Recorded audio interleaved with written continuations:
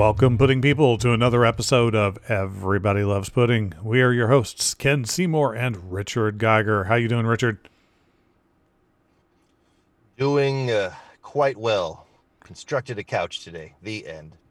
Well, that's a little more About it. active than I've been, but I like to think of my brawn residing primarily in my mind. So I'm not particularly helpful with pickle jars, but if you have a Sudoku, I'm your man.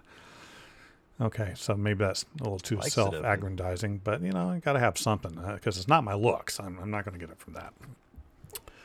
All right, so enough of Don't me sell yourself short. enough of me talking nonsensically to start our episode. I am so excited. We have a guest returning, Miss Jessica Manor from the Body Count podcast. How are you doing, ma'am? Well, I didn't construct a couch today, but I have spent a lot of time on one. Let me tell you. I'm doing fantastic, and thank you for having me back, guys. It is a joy every time. Now, for those of you that were not fortunate enough to listen to the last episode that she was on, she does a podcast relating to history and trying to remember our mistakes and the bloody outcomes relating to those mistakes. Um, it is, I think, something of a similar mindset. You count the real bodies, I will count the fake ones in movies, and I think it all works out. I think it does, and a lot of times we cover things that they're situational to body counts, led to body counts. We talk about everything from all out wars to, we had an episode in which we talked about presidential deaths and incapacitations and what kind of happens when something like that happens and how the government forms around it and how it works. So it's all really interesting. But yeah, you guys count those movie bodies, we count the real ones. I think it's a match made in heaven. I do too. Now, I know a lot of this has a lot of this episode specifically was kind of caused by a bit of documentary watching from our good Mr. Geiger. He's been thinking a lot about history recently, so we're going to take that left turn. We're going to talk less about pop culture. There's going to be a little bit in here. We're going to talk a little bit about how pop culture intertwines with this, but we're going to focus more on the actual happenings of, the big one of the biggest conflicts to help shape for our world. And we're going to start with a quick toast to our guest and our co-host, a little salut with a little vodka, and I'm going to let Richard take it from here. Some vodka. So, I guess when it started, and we can go back to one of the episodes that we did long ago. We did our top TV shows. At least, gosh, that was a long time ago. And one of the ones that I had at the top of my list was Band of Brothers. I always thought that one was just really, really good. Really, I love the little interludes at the beginning of the episodes when it had the actual real veterans talking about their experiences. And I wish they make whole episodes just dedicated to listening to and talking to those folks. But as I don't know, for some reason, I just keep going back to it every year, every other year or so. I'll just sit back and watch all the episodes. After that one came out was The Pacific. And The Pacific, I don't know if a lot of folks thought it was not as good or not as genuine or not as, I don't know what. But every time I rewatch that one, I get more and more, I guess, sucked into life and how people lived and what the actual representation was for a lot of folks for the war. And the more I watch The Pacific, the more I like it better than Band of Brothers. Now, I know that these are both Hollywood productions. I know that it's totally, in no way, shape, or form, a true representation. It's as good as it's going to get, I guess. And I know a lot of things are Hollywooded up, let's call it. And I know a lot of the events that take place as presented aren't actually factual in their representation. But to me, they're still entertaining and they still make you think about what happened at such a long time ago. And when I look at how things are discussed, and maybe I'm crazy at this, but we talk a lot, I think, as a culture about what happened in World War II in Europe, all the big events, in Europe this. A lot of the movies revolved around the things that happened in Europe. Obviously, D-Day was a huge event. All the individual, triumphs and failures, like the Battle of the Bulge, or um, Market Garden, like there's just all the things that you hear about in movies and the terms and stuff like that. Hitler was bad, the concentration camps were bad. Like that's what you hear about. And you also hear a little bit about Japan, but I don't think you get a true representation of the battle, of the fight, of what actually went on in the Pacific theater compared to the amount of information that's delivered to us from the European theater. So that's kind of where I really wanted to start, where the big thing was Pearl Harbor, of course, right? So that's what really got everybody's spirits into wanting to join the military, want to join the army, the Marines, the whatever, and fight. But let's go back even beyond that, because you had some discussion points that go back well beyond the start of the war, well beyond even World War One, as to what kind of led to the events of Japan and then trying to gain power and access and resources. Right. One thing, I completely am right there with you on everything that is Stephen E. Ambrose's books, and I really enjoy the show Band of Brothers in the Pacific, and it's pretty interesting because yes, they're Hollywooded up a bit, but some of the stories that are actually in the books don't even make it to that, and sometimes they're even a little more fantastic out of these guys' mouth than what they represent, because it was just one, he's a gifted storyteller in the way he puts everything together. But I really enjoy both of those series. You're exactly right. They are fantastic. But you are right in that a lot of times people focus on the Western Front because it's a little more clear cut, I would think. Not a lot of people understand why it is the Japanese would attack Pearl Harbor. The very first episodes that we did of my podcast came out on the anniversary of Pearl Harbor and on Pearl Harbor Day. And that is the very first thing I talked about when I started this podcast.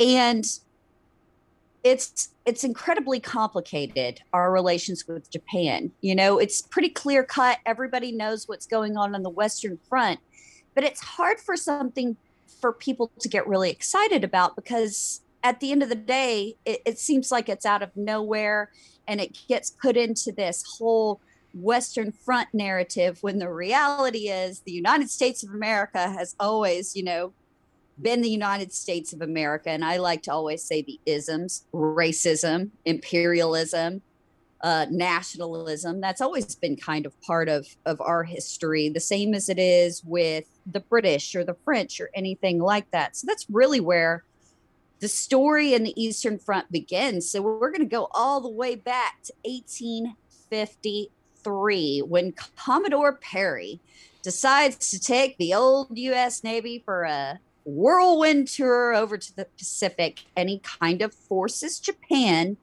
to open up their doors, if you will, and trade with America, and kind of drags Japan out of, and this is ironic considering it's the United States and isolationism is our bread and butter in the 20th century, dragged Japan kind of out of its own sense of isolationism. And of course, the British become involved. I've got some great books out there. A buddy of mine, Josh Proven, wrote a book recently about the British involvement from 53, 54 to 58, I want to say, in Japan. So it really, we open up this Western door. And it's really interesting because we've got all this stuff going on in Europe and on the Atlantic, and all of this is always going on, and it's always part of the narrative we focus on. Whereas the United States is in a unique position in that it's got this whole other ocean. It's got this whole other front, this whole other gate open in the Pacific. And we share a lot of that with Japan, but we share it with the French. We share it with a lot of things. And so we kind of go through and we start claiming islands. We're pulling Japan out of its isolationism.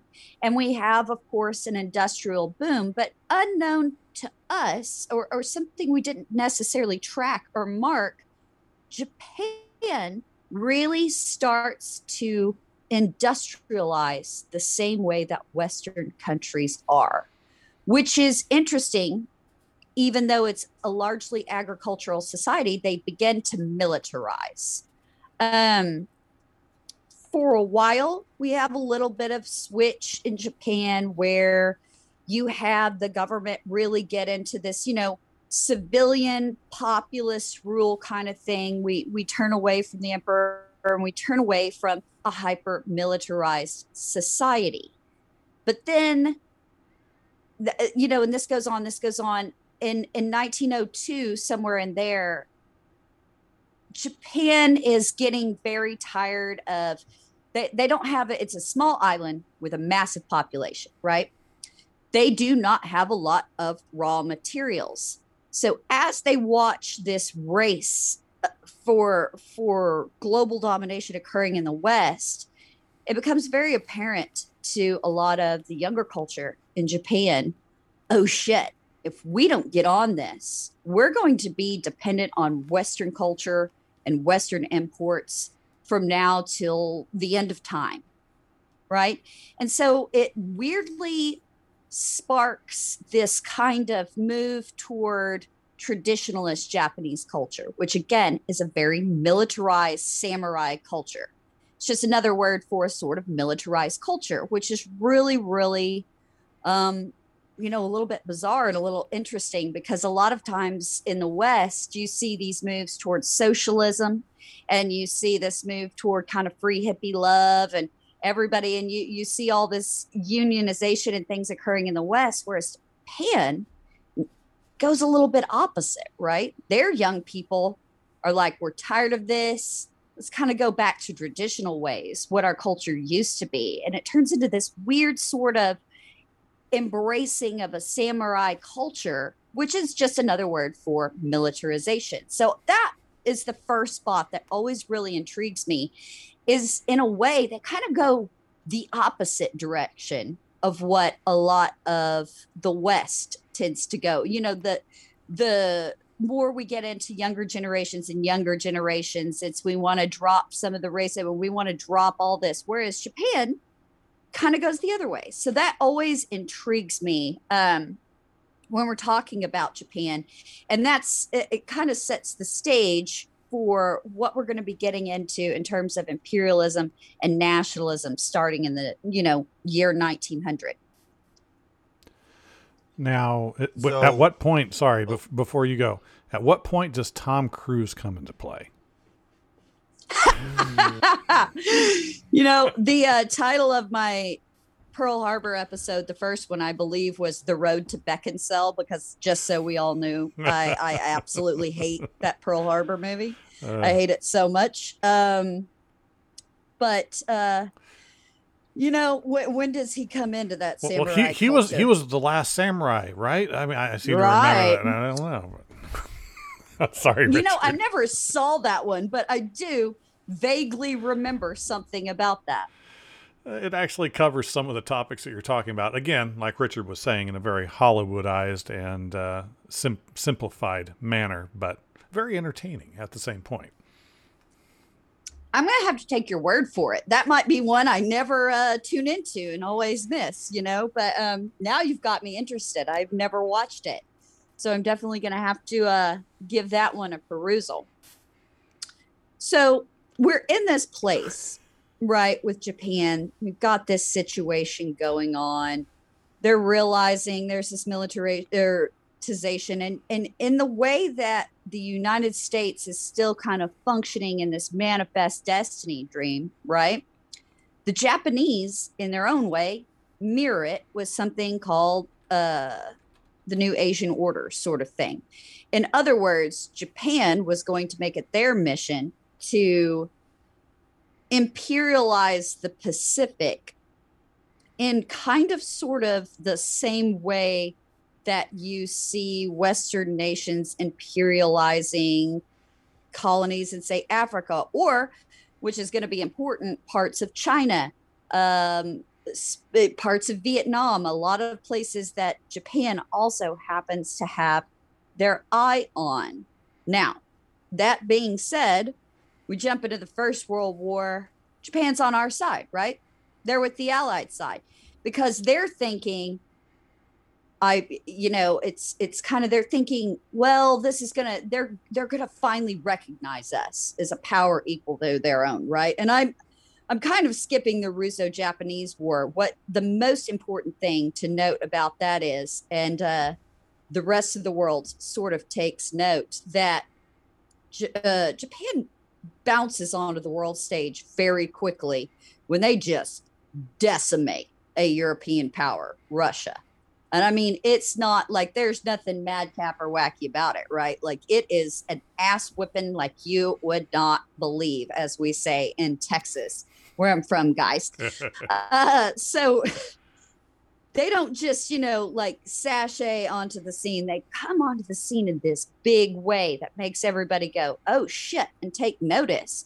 Because like I said, interestingly enough, despite being a agricultural sort of society, they bust onto the scene in a big freaking way and make everybody take note. So for a little time, you've got all that going on. And of course, Teddy Roosevelt back in the day felt the need with his big stick or big dick diplomacy, as I call it, to park the Great White Fleet outside of Japan. And so there's this growing tension that's not really spoken about. And so when they jump into World War I on our side, I think the Japanese are thinking, hey, we're a global power. Hey, we're military badasses. Like, we're about this shit. Quit parking your fleet. We want a piece of the pie. We want a share of this. We are going to get ours. We're going to get a share. Well, then we have a little something called the Treaty of Versailles, guys. And I don't know how much your listeners know about it, but that shit rag sure causes a lot of problems in the globe. It is basically a peace treaty to end the First World War and guarantee the second, without a doubt. And so a lot of times when people talk about the Eastern Front and they talk about, Japan and the Pacific, they get into a lot of what is going to be talk about natural resources. And we're going to get to that. And it's definitely a big part. And it definitely becomes a big part once we hit the Depression. But interestingly enough, there's a little caveat, as a side sort of thing we have to talk about with the Treaty of Versailles. So one, Japan thinks they're going to make out a whole hell of a lot better than the way things shake out at the end of the war, right? They get some territorial gains. They get their instep into China. They get some things, but nothing like they were thinking, right? They think they're going to walk away with, the lion's share of the Pacific. And what do we do in our imperialist, nationalist, racist pants? We kind of fuck them. But more important than that, when it comes to the Treaty of Versailles, as we all know, Woodrow Wilson's kind of an unapologetic racist. Always was, always will be. I'm not sad that his name's coming down from buildings and libraries, yada, yada. But the Japanese proposed something kind of interesting for the Treaty of Versailles. They want a racial equality clause. In other words, stating basically, hey, no matter what country, you may be from this Asian country, we're not going to look down on you in essence. You're going to be an equal part of the League of Nations. You are on a level with all of us. Everything's, cool. You're one of the guys. You're here. You're in that big five. You're one of us.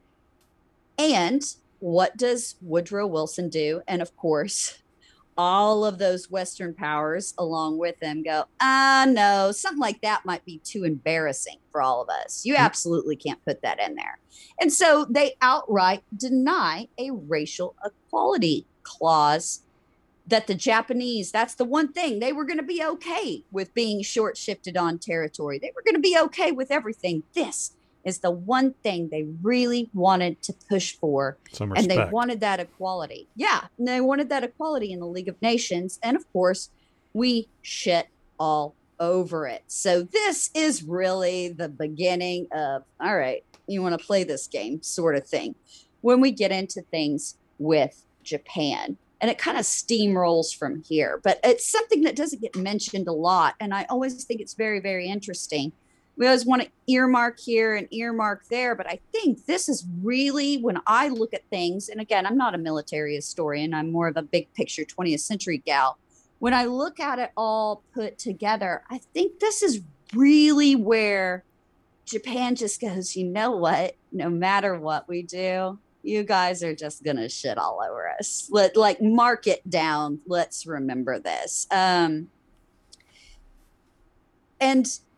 things kind of start to steamroll from there. But as you know, we roll into what is the Great Depression. Now, in America, we always think about how terrible the Depression is here. You know, we go full grapes of fucking wrath with it. That's what we've got in our mind, Dust Bowl. If things are bad here, I want you to think about the rest of the world, who's one, been hit a lot harder by the First World War. Yeah. A lot. But let's specifically take a look at Japan. Despite being particularly good at militarization, let's not say, and we can't really say that they're industrialized in, say, the way that maybe Europe is. Again, largely an agricultural society. So think about if the Depression was bad here, times that by 10, and that's Japan, man. Shit was rough, like really rough. And it was really going poorly for the Japanese. And so they're looking at this going, boy, when we get out of this, we have to do something. We have to gain territories. We have to have something that provides us with raw materials so that we can industrialize, so that we can kind of keep up with the West, because we can't depend on a largely agrarian society anymore. This is the 1920s sort of thing. And then on top of that, they've got that in their mind, but there was also a massive earthquake in 23, I believe it was. And so for a time, they allow the West to come in and sort of build and mechanize. And the next thing you know, these same people that are pretty, annoyed and disheartened with the West's fiddling. One, we've got no resources. We've got no colonization, all because the West kind of shit on us. And now they've come in and they're trying to gentrify our entire country, make it more Western, make it more, like the West. And they're coming in and they're basically planting a flag. So if you remember, those push toward a traditionalist society really starts to build. Turns out, they don't love a Starbucks at this time in their downtown of Tokyo. So you've got that going on. You've got the Depression going on. Things are not going great in Japan. And so all these younger generations and all these military men keep taking a look around them, right? And going, we got to do something, guys. Sorry. If we can't, that's right. If we can't make, we'll take. That's exactly it. Well, if we can't make, we'll take. And I feel like one of the things that people don't quite understand, at least in the modern age, when they think of militaries, let's say after World War I, they don't think that the United States military is like, it's very low key. Like, it's not a big powerhouse like what it is now. The Russian military, the same way. Like it's just not. The German military, they weren't allowed to have a military after World War One. That didn't stop Hitler from obviously creating one later on, but they technically weren't allowed. So like the big players in the military world at the time was like France. Like France had one of the biggest militaries, if I'm not mistaken, after World War One. Like they were a powerhouse. Nobody thinks of France as a military powerhouse right now. Nobody thinks of Japan. Thinks of Japan as a military powerhouse, but they were, and that's, I think, when you look back at history, I think a lot of people look at the modern day and assume that it was something similar, back then, and it was dramatically different than what the landscape is right now. Kind of going back to what you were saying, like they had to do something, so they hammered away and built this gigantic military like navy and everything. Like it just the thought process to me in some of these things are just like, after you read and you watch some of the things, like I don't I never thought of a country like France of at the time of just like I said, the biggest military at the time. And I think that's goes into play with Japan too, because you think, oh well, China's right there. China's got to have a huge military. No. And you like Russia, like you said, they had a war. No, like that just wasn't the case back then. No, I think that is a good point. Let's talk a little bit about what militarization looks like on the globe. You're exactly right. China, by this point, finds herself in the middle of a communist uprising. So not only do they have a military, they're split and split and split. China's in the middle of civil war. We've got the rise of Mao Zedong, when we're getting into later periods in China. Russia was a long feared military power, but the reality is they've undergone through the First World War, they undergo the Bolshevik Revolution. So they've got a lot of poor farmers with pitchforks and scythes at this point. You're exactly right. France is rocking a military, right? They haven't forgotten. But despite having this massive military, they're not exactly training, outfitting, or necessarily preparing in a way that you're going to start seeing once Germany starts remilitarizing in the 30s. Britain, of course, is still the big dog on the scene. This is still in a period where British imperialism is king. The sun does not set at this point in time in history on the British Empire. That is no lie. They are also the big guns, a navy like you wouldn't believe. And then the United States, despite having massively militarized for the First World War, are now kind of down to a skeleton military, as you put it, because it's important to note we want no part of anything going on in the globe. We are ostriches at this point. Our head is buried in that manifest destiny sand. Even though we've achieved kind of that dream and that goal, we're about our own production, looking to our own borders, worrying about our own selves. So you're right.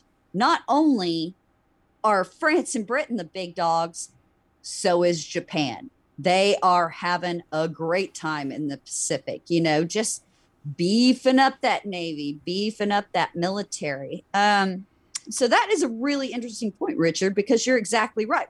I think a lot of people, when they look back at this time, they tend to color the map of what they're looking at post 45 in those same terms.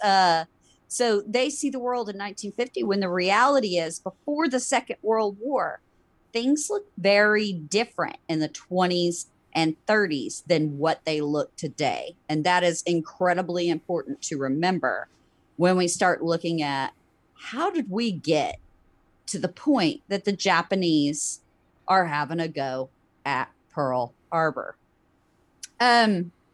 So a couple things happen in terms of our love of isolationism.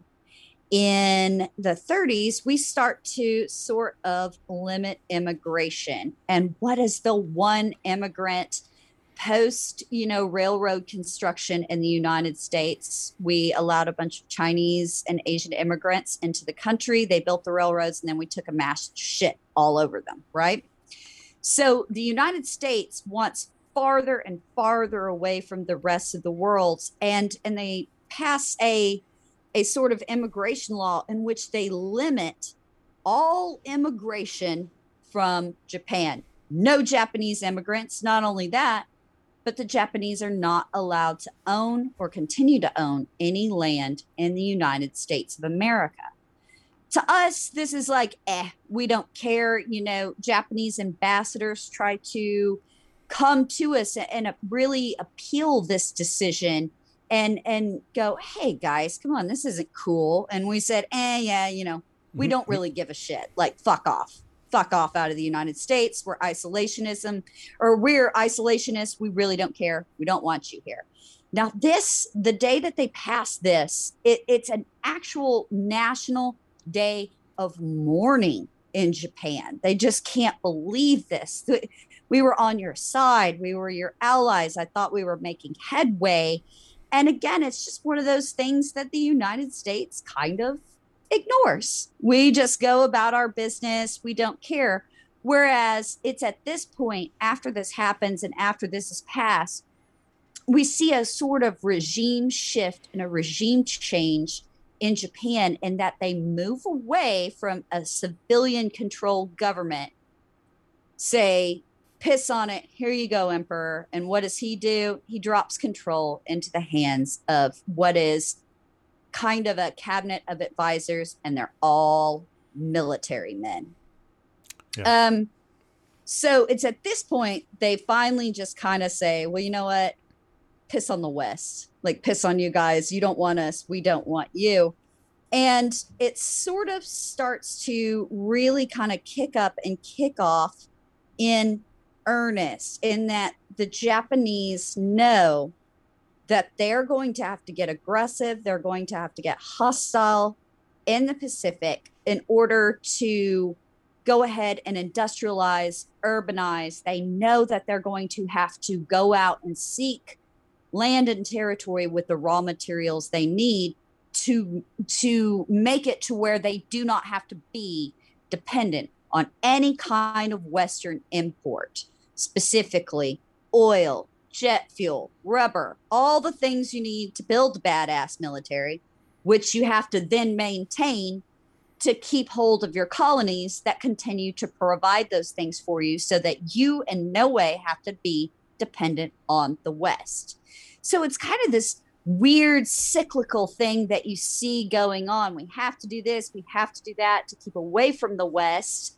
And it just sort of feeds itself into a monster, as imperialism tends to do. Mm-hmm. That's instead of trade, imports, exports, all those kind of things, these, we continue to be in this vicious sort of cycle. And what really kicks off this regime change as well is, while we're in the midst of the Depression, we really raise tariffs. I mean, like, we get serious about tariffs on imports in the United States. So not only is Japan unable to sell us our goods, we've got tariffs on our exports as well. They literally cannot afford at points to do business with us. So again, all of this stuff kind of keeps feeding into this monster. And we always want to look at what the monster is in the West. But at the same time, where we kind of criticize appeasement in the West, the same sort of thing is going on in the East. Japan's getting more and more aggressive as we refuse to meet them halfway economically. We're nowhere near going to meet them halfway socially. So in a way, we're kind of continuing to bury our head in the sand and not deal with anything that has to do with Japanese and the Japanese aggressions that are kind of occurring. And at this point, it's a little bit of a microaggression, but they start to grow and it starts to get a lot more serious. And we just refuse to open our doors, refuse to pull our head out and kind of deal with this diplomatic situation that you're seeing going on in the East. Is that making any sense? Am I making sense? Are we following? Well, and it even reflects. Okay. It even reflects in the movie industry, because up until the beginning of World War II, there's a set of laws that are put into place that that force neutrality from the creators of film. They can't really comment on anything that's going on. It doesn't really pivot until 41. So anything they can't even really criticize anything or say anything. And that's that head in the sand thing that you're talking about. Yeah, no, it was a big driver, and it's really how we tended to approach things, head in the sand. And, after we have this ban on immigration and the way that we want to charge these ridiculous tariffs coming in from Japan, yada yada. A little before they decide to jump out of the League of Nations and sign with the tripartite business. Before that, we have an interesting little naval conference that occurs, because for a little bit, America's like, well, we got to try to do something, right? This is going to be a problem. We're going to do a little bit. Maybe we're going to keep up our large policy of appeasement. We don't want to deal with anything directly. We don't want to deal with this power, but we are going to try a little something. So there's a naval conference with the British, the Japanese, and the United States, in which, and it's important to note, at this point in time, we had broken the current Japanese code. So we knew going into this naval conference that Japan was like, hey, we're going to come out of this equal with the United States and with Britain. Now, when they get into this conference, they know what the Japanese are going to ask for, and they end up, kind of screwing the Japanese. No. What is no, never, no. So what ends up happening is a deal is finally struck that basically for every 5 ships, destroyers, largely at this time destroyers, because planes are going to come into effect also during this time, and the Japanese are going to become very, very aware of it because of this exact little naval treaty. For every 5 destroyers that Britain and the U.S. turn out, the Japanese can only have 3. So it's the 553 sort of. I know historians aren't particularly creative at naming things, guys. What can I say? I can only apologize. So it's this 553 sort of thing, and Japan's looking at this. Well, like, fuck you. Now what are we going to do? You just screwed us out of all of this. We can't necessarily tell the United States and Britain to piss off.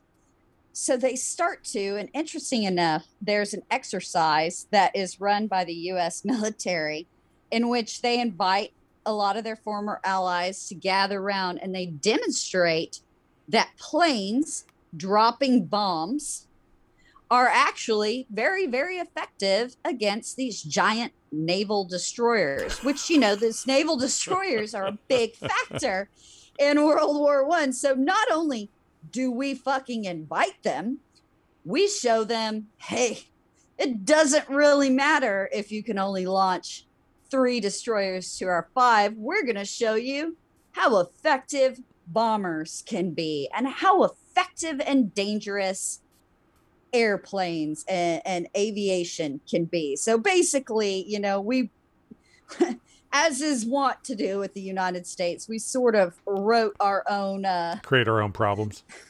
We create our own problems there. We wrote our own ticket to shit town, if you will. So I always found that very interesting, is that's where Japan gets a little more creative. in their military approach. Fine, we can't have these big destroyers, but you guys didn't say anything about submarines. You guys didn't say anything about planes. You guys didn't say anything about which in every way it's just specifically this one. We don't say anything about aircraft carriers, nothing. It's just destroyers. But the Japanese, unlike maybe,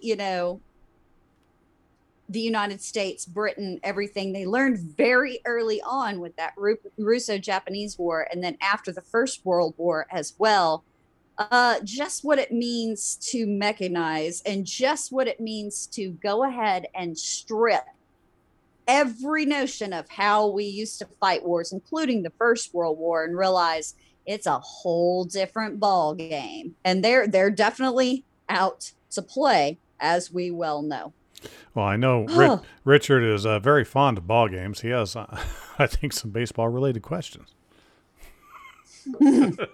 Baseball related questions. Oh, maybe not. Maybe it's more World War related questions. Well, I do know that you brought up a good point there, is that, destroyers, they were like the flagship of navies, plural. Like, that's what you rolled out a big thing that had a whole bunch of, batteries on them that would just like pelt shells at other boats or on the shore, and that was what was your shiny trophy that you paraded around. But World War II was pretty much the death of the destroyer, because they were just proven to be so ineffective and so useless compared to the new technology of things like submarines and aircraft carriers, that there was a really fast shift to create bigger and better and fancier aircraft carriers that could handle more and more people and planes and substance like that. So that does bring up a very interesting point, that Japan was facilitating that change already, thanks to us. Good job, US. Well, right? Exactly. It's a good thing that Germany didn't learn the lesson with the submarines, though, because theirs were terrible. Oh, legendarily. No.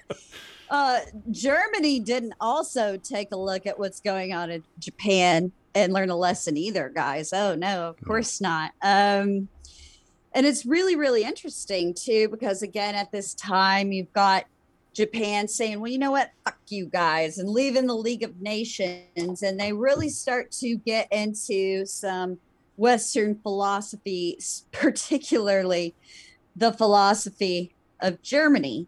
And it's really interesting that you see this cross section of cultures. And of course, we know the reality is Germany wasn't any more crazy about Japan than any of the other Western powers. But my God, how useful they're going to be is kind of the German thought there. So we talked a little bit about all that. The United States, and while I say we largely approach this from a place of appeasement, we do sort of get involved when Japan decides to jump into Manchuria and get involved in China. And of course, like I said, China's in the middle of her own civil war, her own problems. So we're going to travel over to a little place called Nanking. And we are not angels, but before you feel horribly bad for the Japanese at this point in time in a hyper imperialized sort of global society, they go over to Nanking, and the United States goes, oh shit, we better protect our interests, but we could give a fuck less about the Chinese too. And the Japanese start testing out some of these instruments of war and things they have in a little something that historians call the Rape of Nanking. Now, it's always going to be rough when it's the Rape of Belgium in the West and the Rape of Nanking. Again, I apologize that historians are not very fucking creative when we name things. We just call a spade when we take a look at it. And so there's a whole lot of Japanese atrocities that occur at this time. Um, in a way, they have their own nationalistic and imperialist approach that ends up being kind of like their Western brothers that we start to really see as this militarized society starts to form, in that Japan also has kind of the same attitude as the West. Fuck you guys, we're better than you. Nobody else matters. We're going to do what we need to do. But it's at this point that they really get an ingress into China, and they start to collect all these things like rubber, natural resources that they need, again, to really get out from under that Western control. And it's at this point the United States kind of goes, oh shit, and starts to take a look at what's happening. But it's also important to note that even though they're looking, even though they're taking note, even though this is not looking good, a kind of appeasement policy is still going to continue, because right up until Pearl Harbor, it's important to note that 99% of Americans were staunchly against any kind of involvement, either in the Pacific or in the Western fronts. We got what we need. We've got our islands over in the Pacific. Like, fuck off. We don't care. We don't want to be involved. We don't want to care about this. And I think it's, again, it kind of speaks to that. We think the world, when we think of this time, we always picture it in the world we live in today. Whereas, like, you know, if a tree falls in the forest on the other side of the world, we've parked our fleet outside and are taking a look. This was not the case at that time. The last thing that America wanted to do was get involved in what they thought of as a foreign war.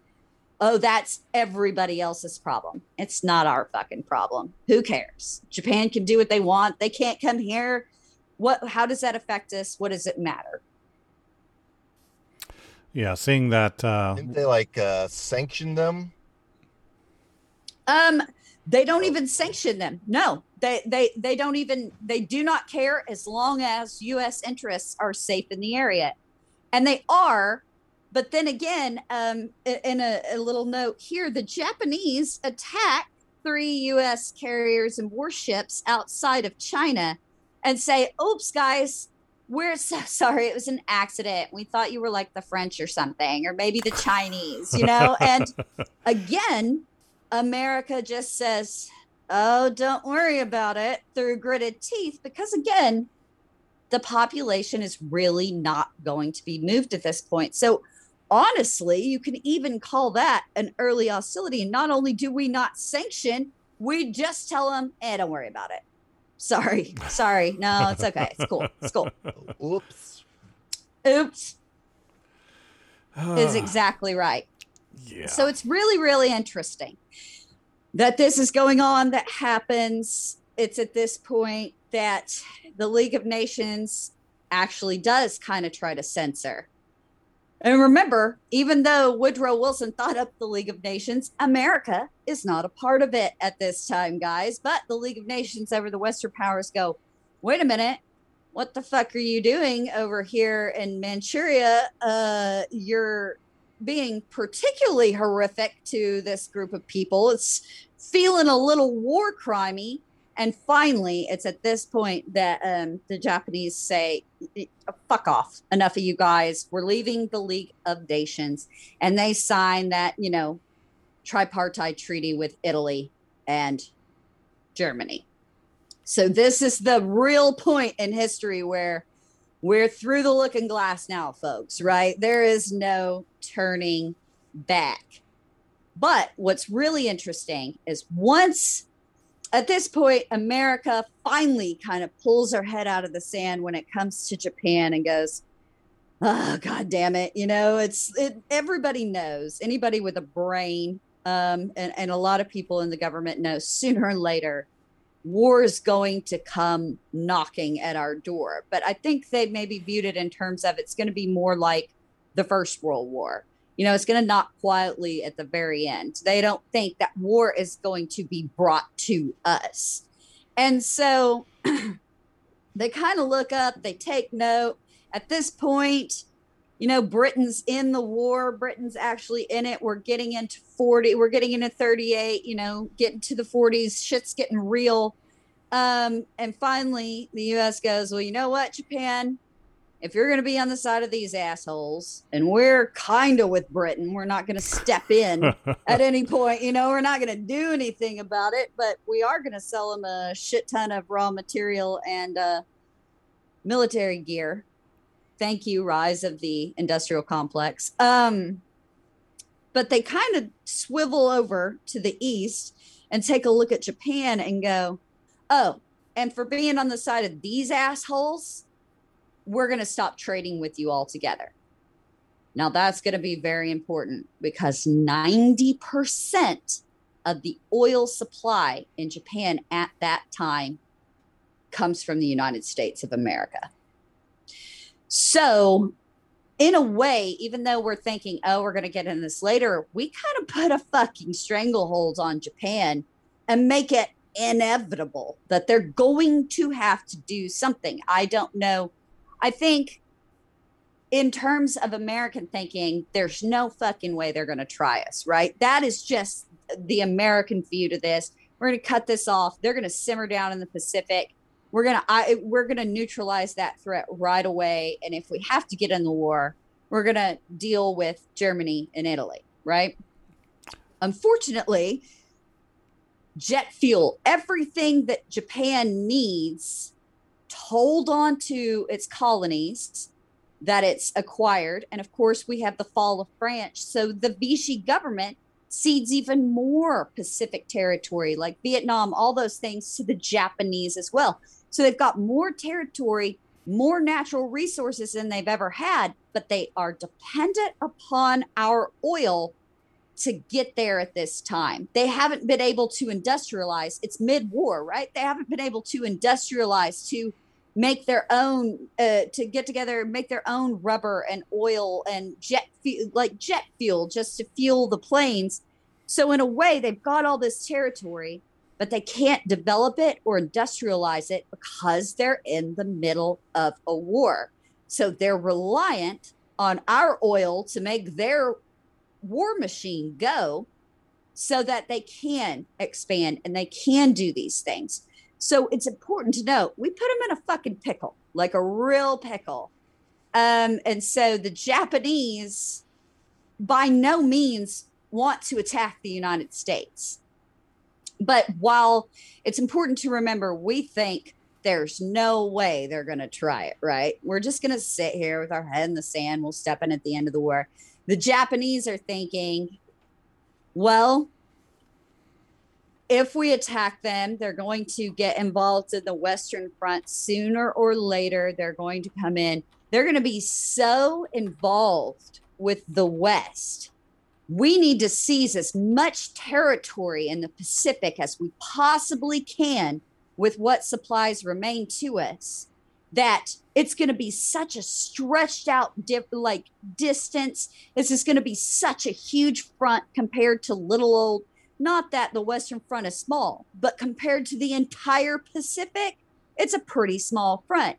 There's no way. They're just going to give up. They're not going to want to go from place to place and fight this ridiculous battle until they finally make it to our mainland. It's a pretty daunting task on paper. So whereas the U.S. thinks Japan's going to give up, Japan thinks the United States is going to give up. And that's going to be a really big problem for kind of how things are approached and what happens next. But I just love that at this point, diplomacy is based on, they're just going to give it up. They're going to get tired. Well, it's all a big measuring contest, right? Oh, yes. Definitely. I kind of figured in a hypothetical sense. So if you head south to like the Malaysia's got some pretty big oil fields. They've got refineries. Mm-hmm. They could produce, and they could have that precious resource from Malaysia if it wasn't for the fact they just needed time to develop those things. So let's say they don't have to, like, it's all a hypothetical, right? So let's say they don't, they have these big oil fields down there. They're good. They got what they need. And let's say they never attacked Pearl Harbor. I kind of feel like, at least at that time, what you mentioned is their thought is, if we attack, they're just going to give up. But if they didn't attack, America the whole time hasn't done anything. So they were going to continue to not do anything.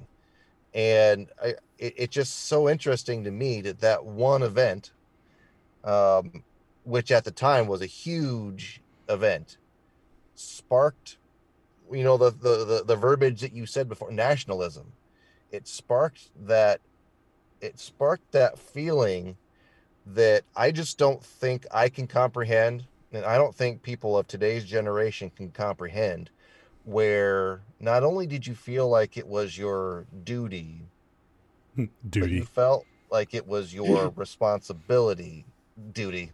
You felt like you were a lesser person because you could not contribute or join the military. You felt like that if you were 16, 17, 18, and you went and you said, I want to be in the military and go somewhere, that when the doctor said you can't do it, it was like the worst possible feeling, punch in the gut, punch in the face that you could ever possibly feel, that was so bad to an extreme that those kids would commit suicide because they couldn't contribute to the war. And I just don't think that, like I said, I can't comprehend that type of feeling. And we've never really, after 9/11, there was that sense, but not anywhere near what it felt like for an entire country to come together and basically rise from the ashes, all that could be possibly mustered from a country, to get into a war and go fight everybody that was a quote bad guy. Like I said, it's unfathomable to me to have that sense of, I have to do this for my country, and I have to do this right now. And it boggles my mind to think what that 16, that 17, that 18-year-old kid was thinking at the time. And then when they go into a war like the war in the Pacific, and they get on those little islands and they have those, like, how your brain could process that, I just can't get it. It's all mush mash to me. I just cannot comprehend how that works. Boggles the mind. I agree.